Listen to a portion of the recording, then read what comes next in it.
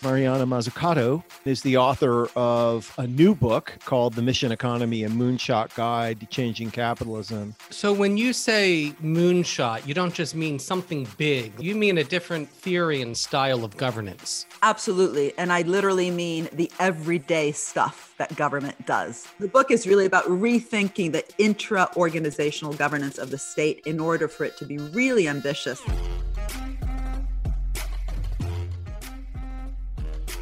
From the home offices of Civic Ventures in downtown Seattle, this is Pitchfork Economics with Nick Hanauer, the best place to get the truth about who gets what and why.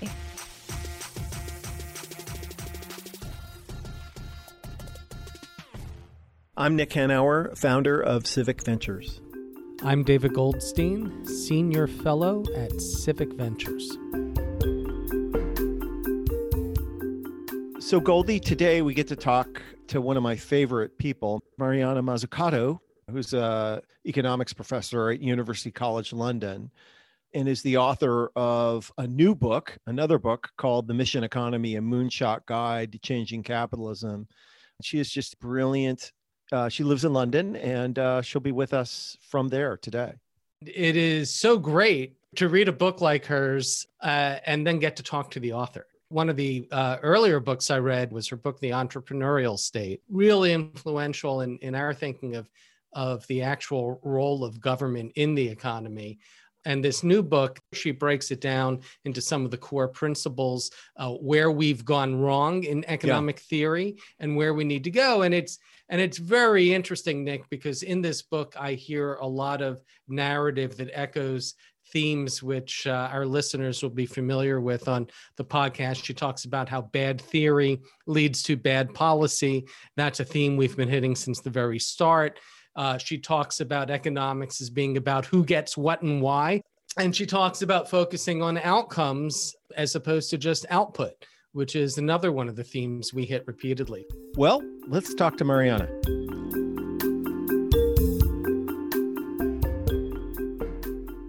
So I'm Mariana Mazzucato. I'm an academic at University College London, where I have founded an Institute for Innovation and Public Purpose, which is all about rethinking the state, literally from scratch, in order to rethink capitalism. And I've just written a book called Mission Economy. What is it called, actually? Shit, I don't remember the subtitle.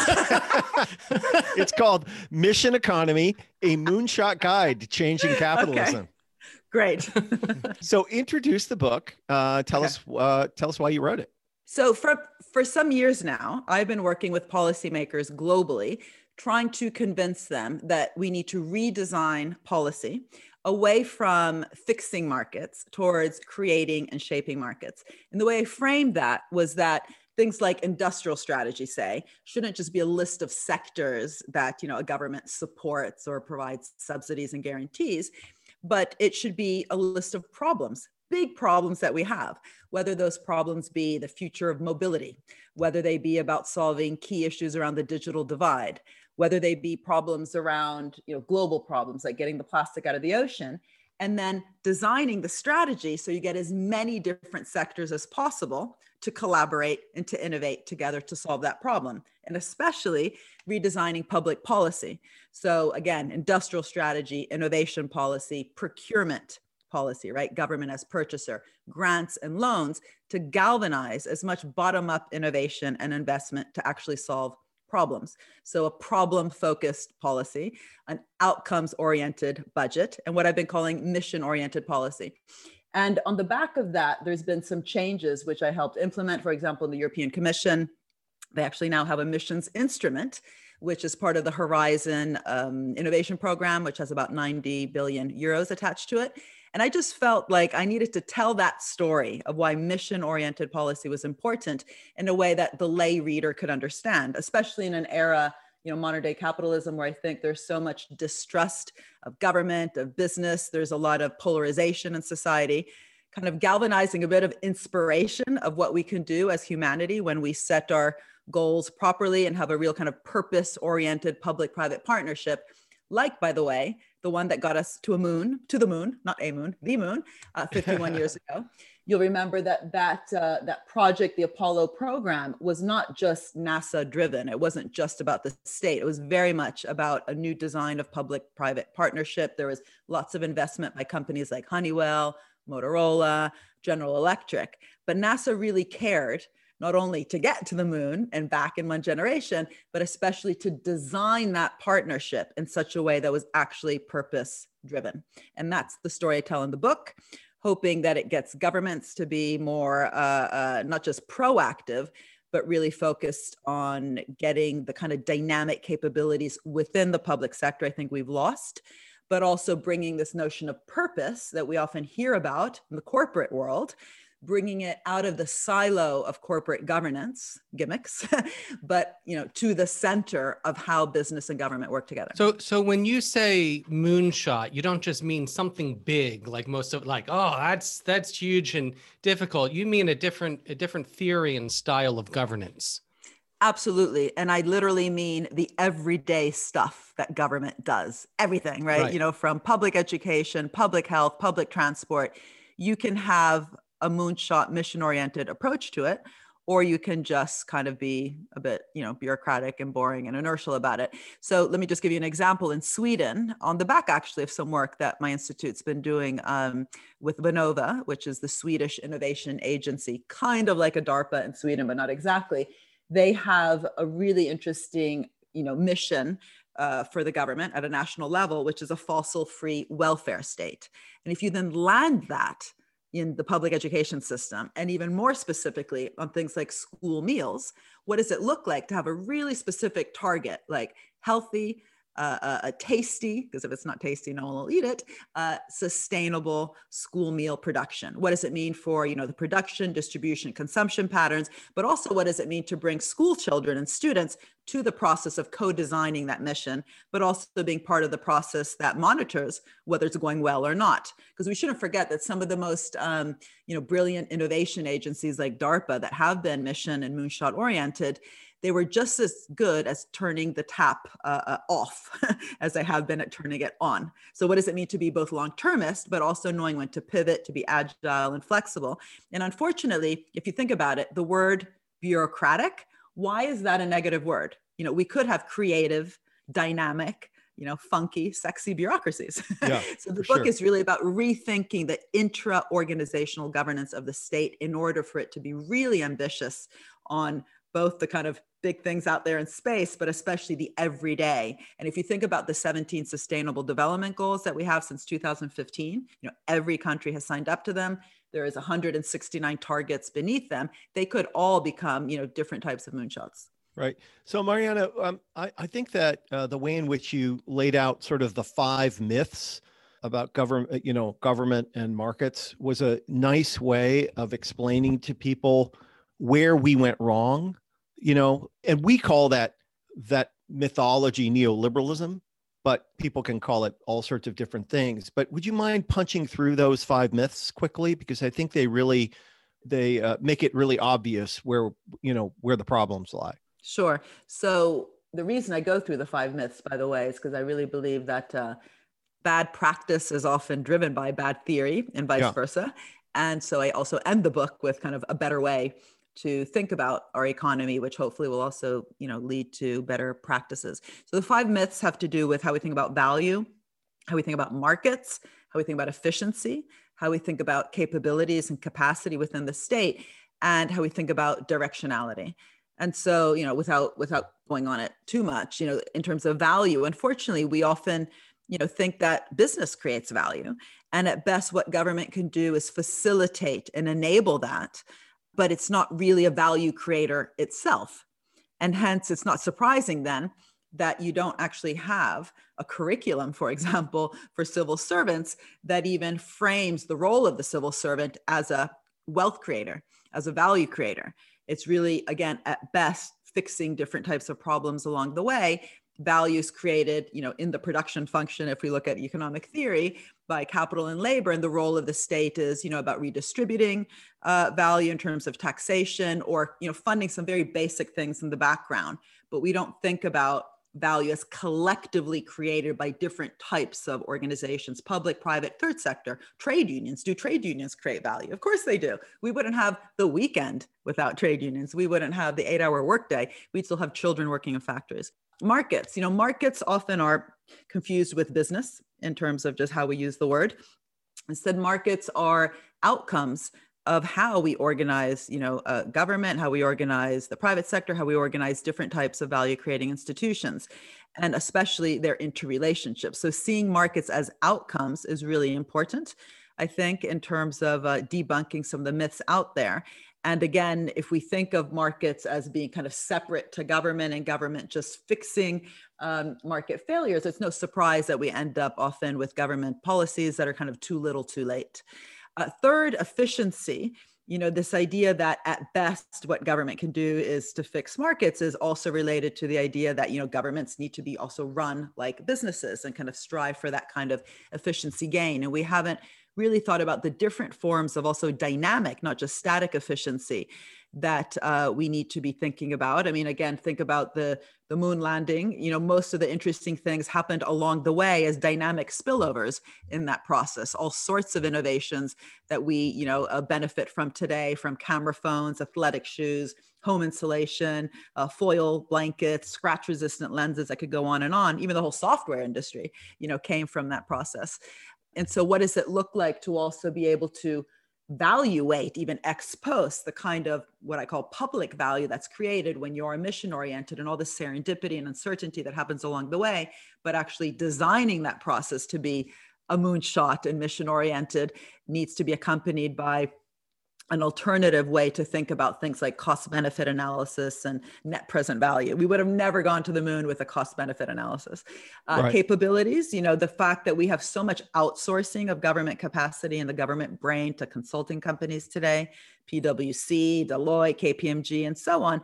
That's again, related to that first myth there about value and who creates it. But the fact that then we don't see the role of the public sector as creating value means we haven't invested in the dynamic capabilities and capacity of the public sector, which makes it all too easy then to, rubbish the public sector by saying it doesn't have those capabilities, but it's a self-fulfilling prophecy. And lastly, direction.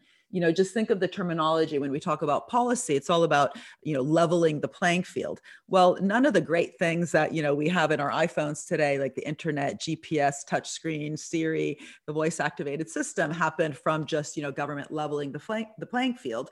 There was very active investments that occurred in really fostering the IT revolution, or also fostering what today is hopefully going to be the clean tech and the green revolution that require decisions to be made about directionality, that we actually want or don't want a green transition. That directionality needs to be explicitly discussed and asked, what does that then mean for the design of both supply side and demand side kind of policies? But as long as we talk about the role of policy as leveling the playing field, as opposed to tilting the playing field in a direction and then formulating portfolios that really help us kind of get there, right? Yeah. So tilting the playing field, not in terms of picking one sector or one technology, one kind of firm, but definitely making strategic decisions on the direction of growth that we want, because don't forget, growth has not just a rate, but a direction. And if we want more inclusive and sustainable growth, that means something very, very specific in terms of the kind of policy that's going to get us there. Yeah, absolutely. So yeah, when you talk about direction, it's funny. I know in the book you talk about economics both from an evolutionary perspective and complex adaptive systems, and on the evolutionary side, they talk about the fitness landscape.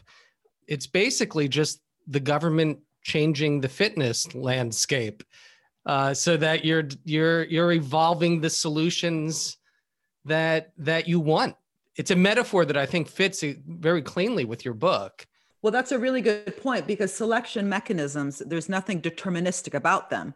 We can reward certain types of behaviors. That's why I've been more recently also with the COVID-19 recovery scheme saying that we need conditionalities attached to the recovery schemes, right? So if you want to, get a bailout or a subsidy or guarantee or a massive recovery, a piece of a big recovery fund like we currently have in the US and Europe and other areas, then that should be conditional on actually changing behaviors. And it's quite striking, by the way, that some countries have done this while others have completely not done it. So in France, there were strong conditions attached to the funds given to both Renault, the car manufacturer, and Air France, the airline, that they had to commit to reducing their carbon emissions.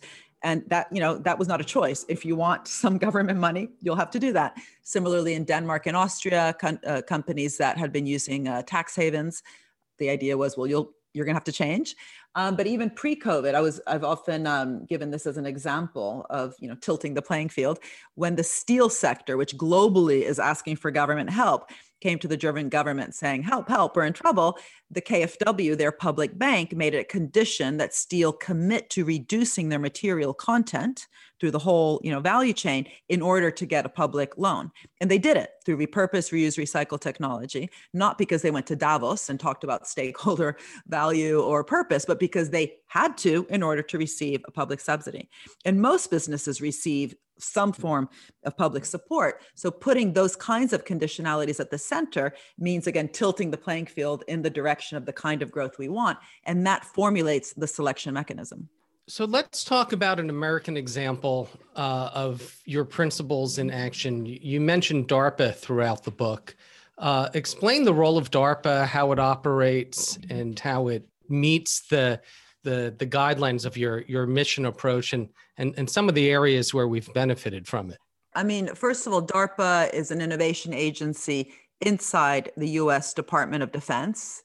It was founded in the mid-1950s, more or less the same time as NASA, the National Aeronautics Space Agency.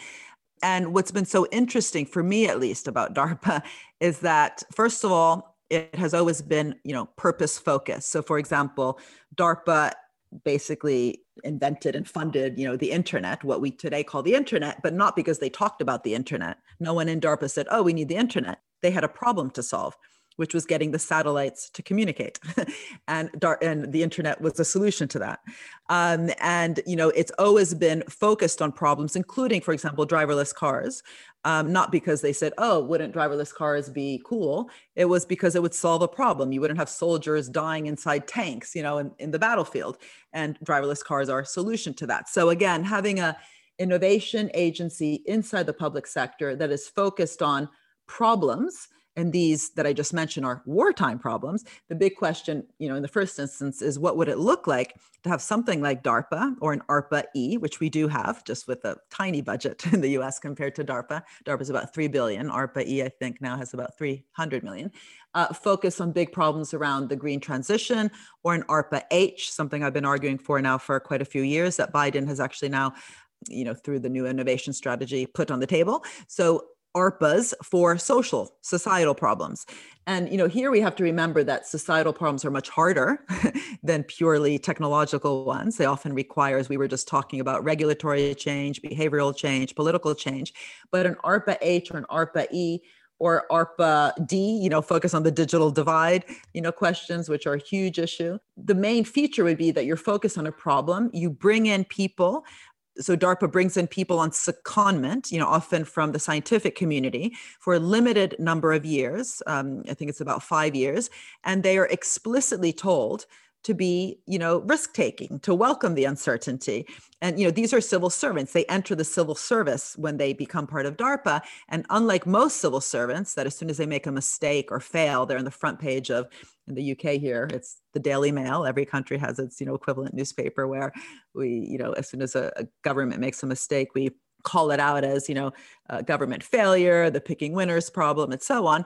Actually, in DARPA, that process is welcomed. I once spoke to Cheryl Martin, who was the second director of ARPA-E, and I asked her, how do you, actually organize your organization in order to take the kind of risks that, are just so hard to take when you're in government? She said, well, we actually evaluate our staff based on how much risk they were willing to take, but also how much economy-wide impact their successes have. So that idea of having real impact so that your successes matter, but the admission that along the way you're allowed to fail, and that, that process is about trial and error is fundamental. And one of the things I mentioned in the book, which I think is really important, especially if we look at what I call the consultification of government today, is the head of procurement in NASA, his name was Ernest Brackett at the time of Apollo, he was very clear that if NASA itself wasn't investing within its own brain, its own what I call dynamic capabilities within the public sector, they would actually get captured by brochuremanship. So, by sexy PowerPoints today. At the time, these were brochures. And I think something that DARPA has done very well, but so did NASA during Apollo, was by being ambitious and by investing within their own capabilities, their own R&D, their own knowledge creating mechanisms, they also knew how to partner better with the private sector. They drew up better terms of reference. NASA famously, at least, well, I didn't even know this. I found out about it as I was doing research for the book. They had this no excess profits clause. In other words, as they were partnering with all these different companies like, Honeywell and Motorola, the idea is we're doing this together. This isn't going to be just a gambling casino. It's not about earning excess profits. You get your fair share of profits, but they also then worried about how do you design the procurement, which is the relationship in this case between the public and private sector, so that it actually, that partnership is designed into the contract. So the same, the same people, heading up the procurement policy immediately changed the way that contracts were designed from cost plus contracts, which they thought could be easily gamed, to fixed price contracts with constant incentives for innovation.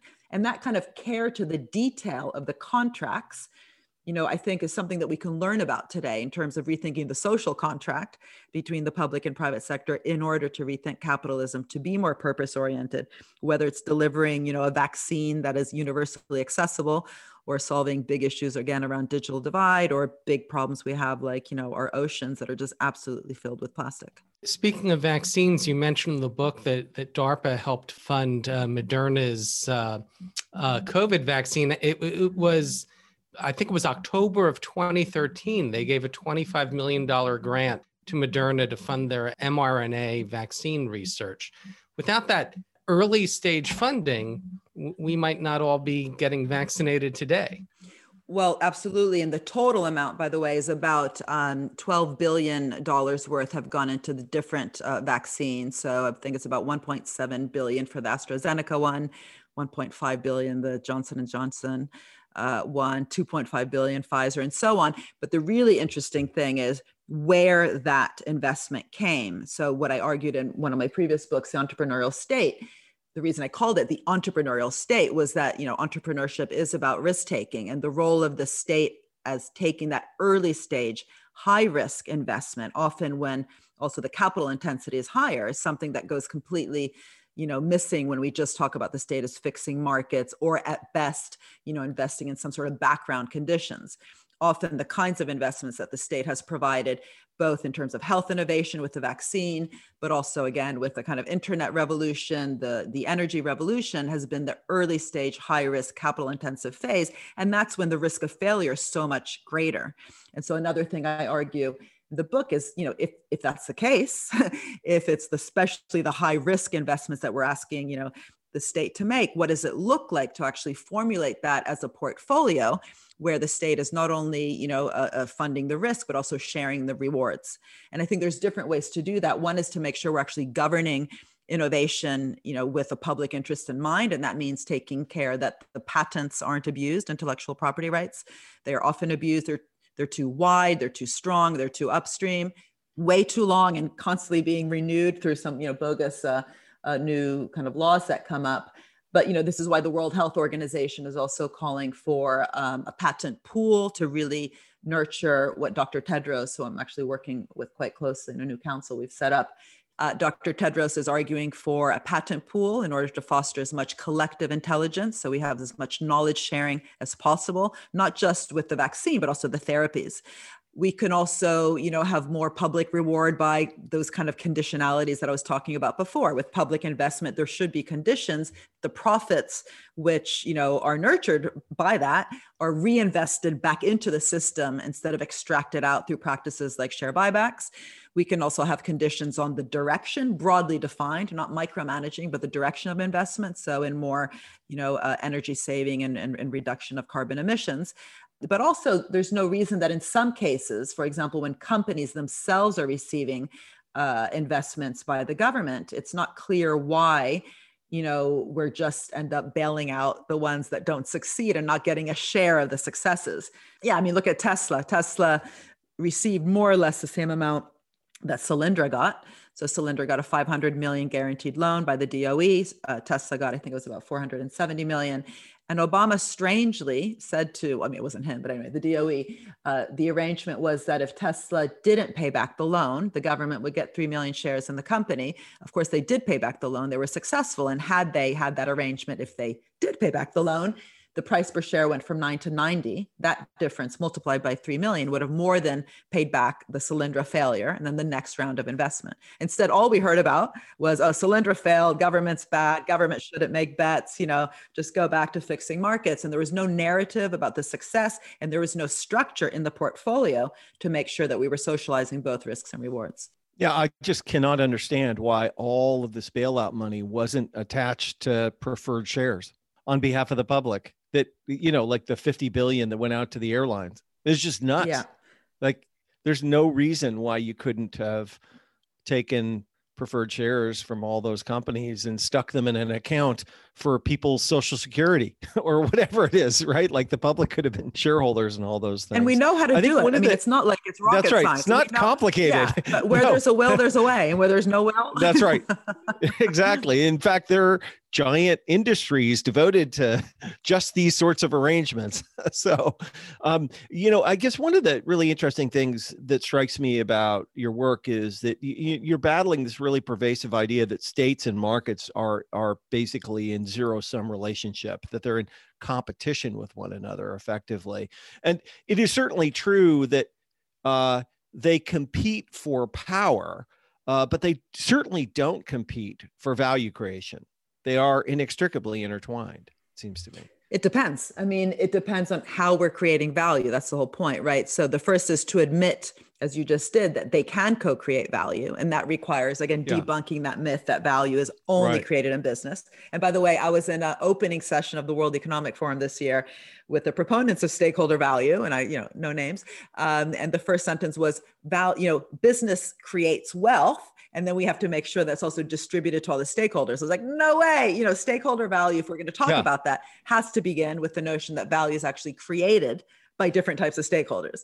So that's the first thing. But, unless we then move that forwards and think about what does that actually mean for how we understand value in the economy, what does it mean for, again, the design of the tools on the ground, but literally the kind of organizational culture we have in government, then, it's just kind of philosophy and, abstract theory.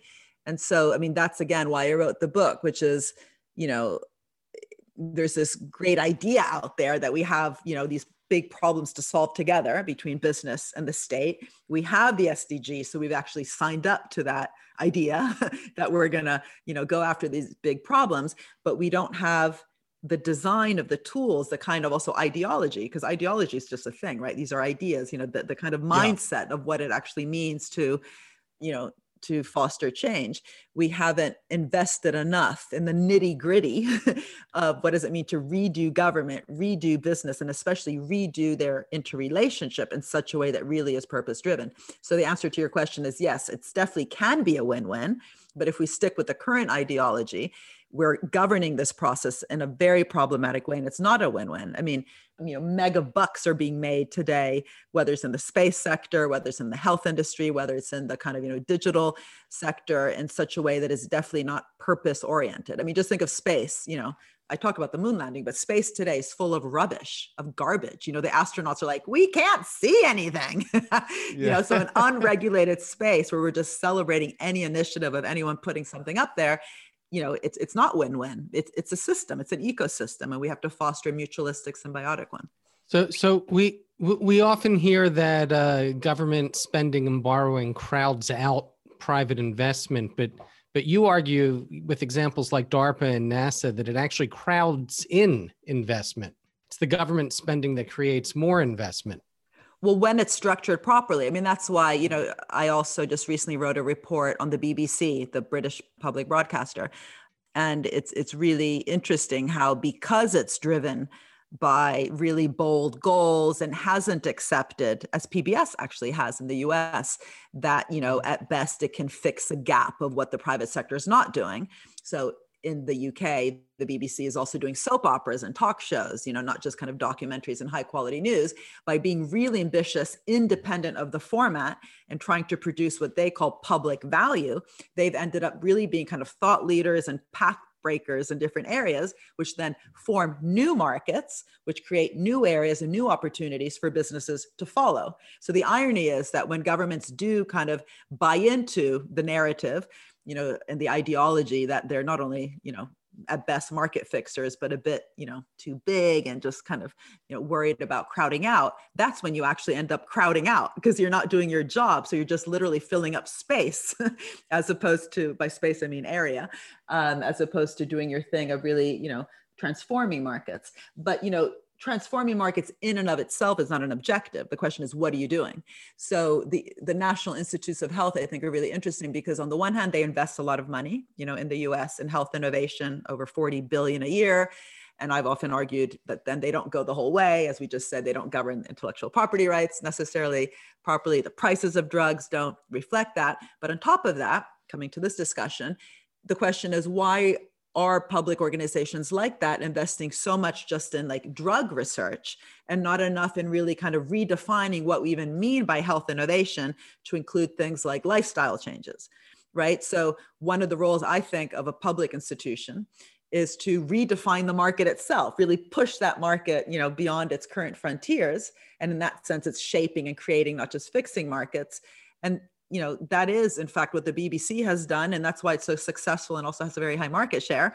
And precisely because it's successful and has a high market share, it then gets told it's crowding out, but it's actually not crowding out. It's just very successful in what it does. And then the idea is, but if you're so successful in that area, that should be for business. I wonder if, like us, you have been surprised on the upside by the ambition and execution of the Biden administration thus far? And if so, how aligned does their program, not just what they have done, but what they seem to be intending to do, how aligned is that with your thinking?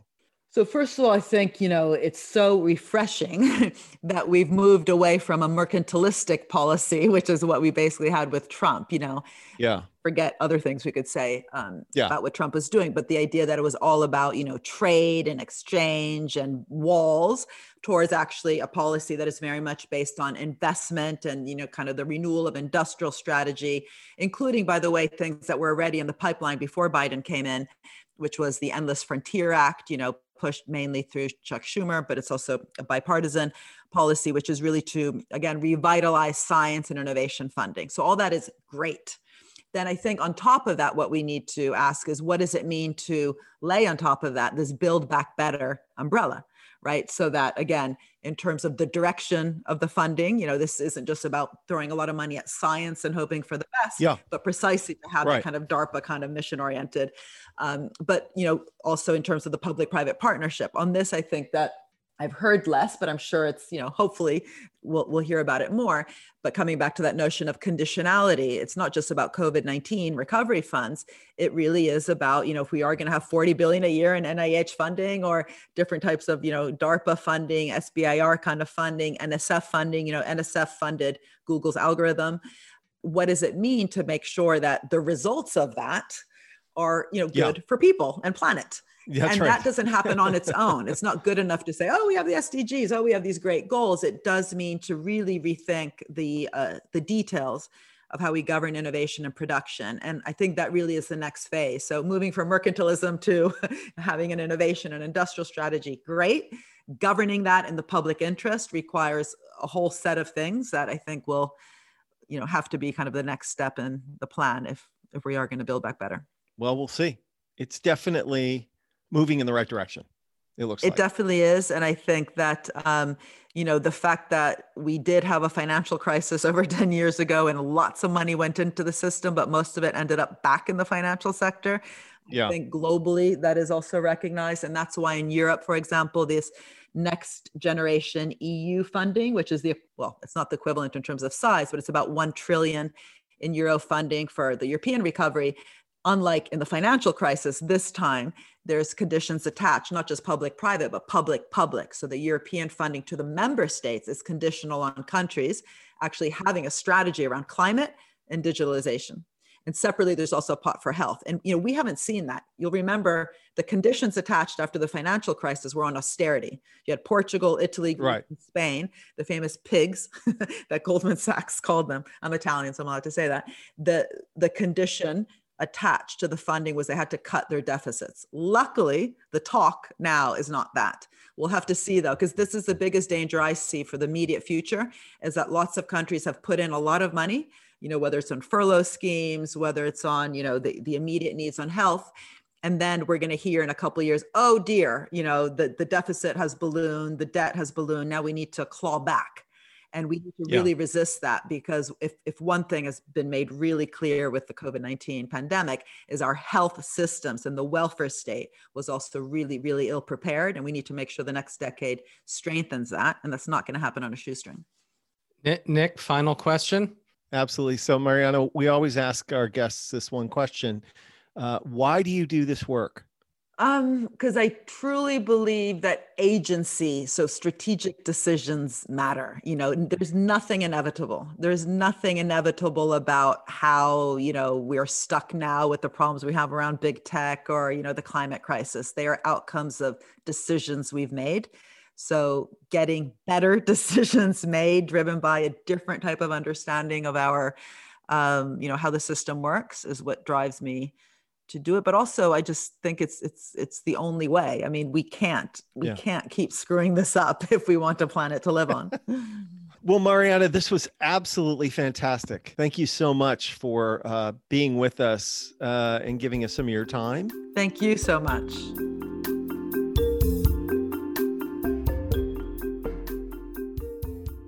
When I was in college back in the early 80s, it wasn't called the internet. It was called ARPANET. Yes, correct.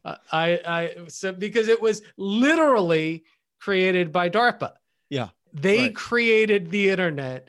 And, bringing it back to the current moment with COVID, it turns out, as we've learned, that DARPA also made a lot of the initial and long-term investments in many of the technologies that led to these vaccines being developed at an absolutely record pace. Never anything like this before in history have we developed a vaccine so quickly. Yeah. So one of my favorite parts of our interview with Mariana was when she was relating the anecdote about Davos and being on this panel about stakeholder capitalism, and one of her the co-panelists insisting, quite unconsciously probably, that it's business that creates wealth and government that redistributes it. And, and it's just, I think, and, her jumping on that person quite rightly, because it's just not true.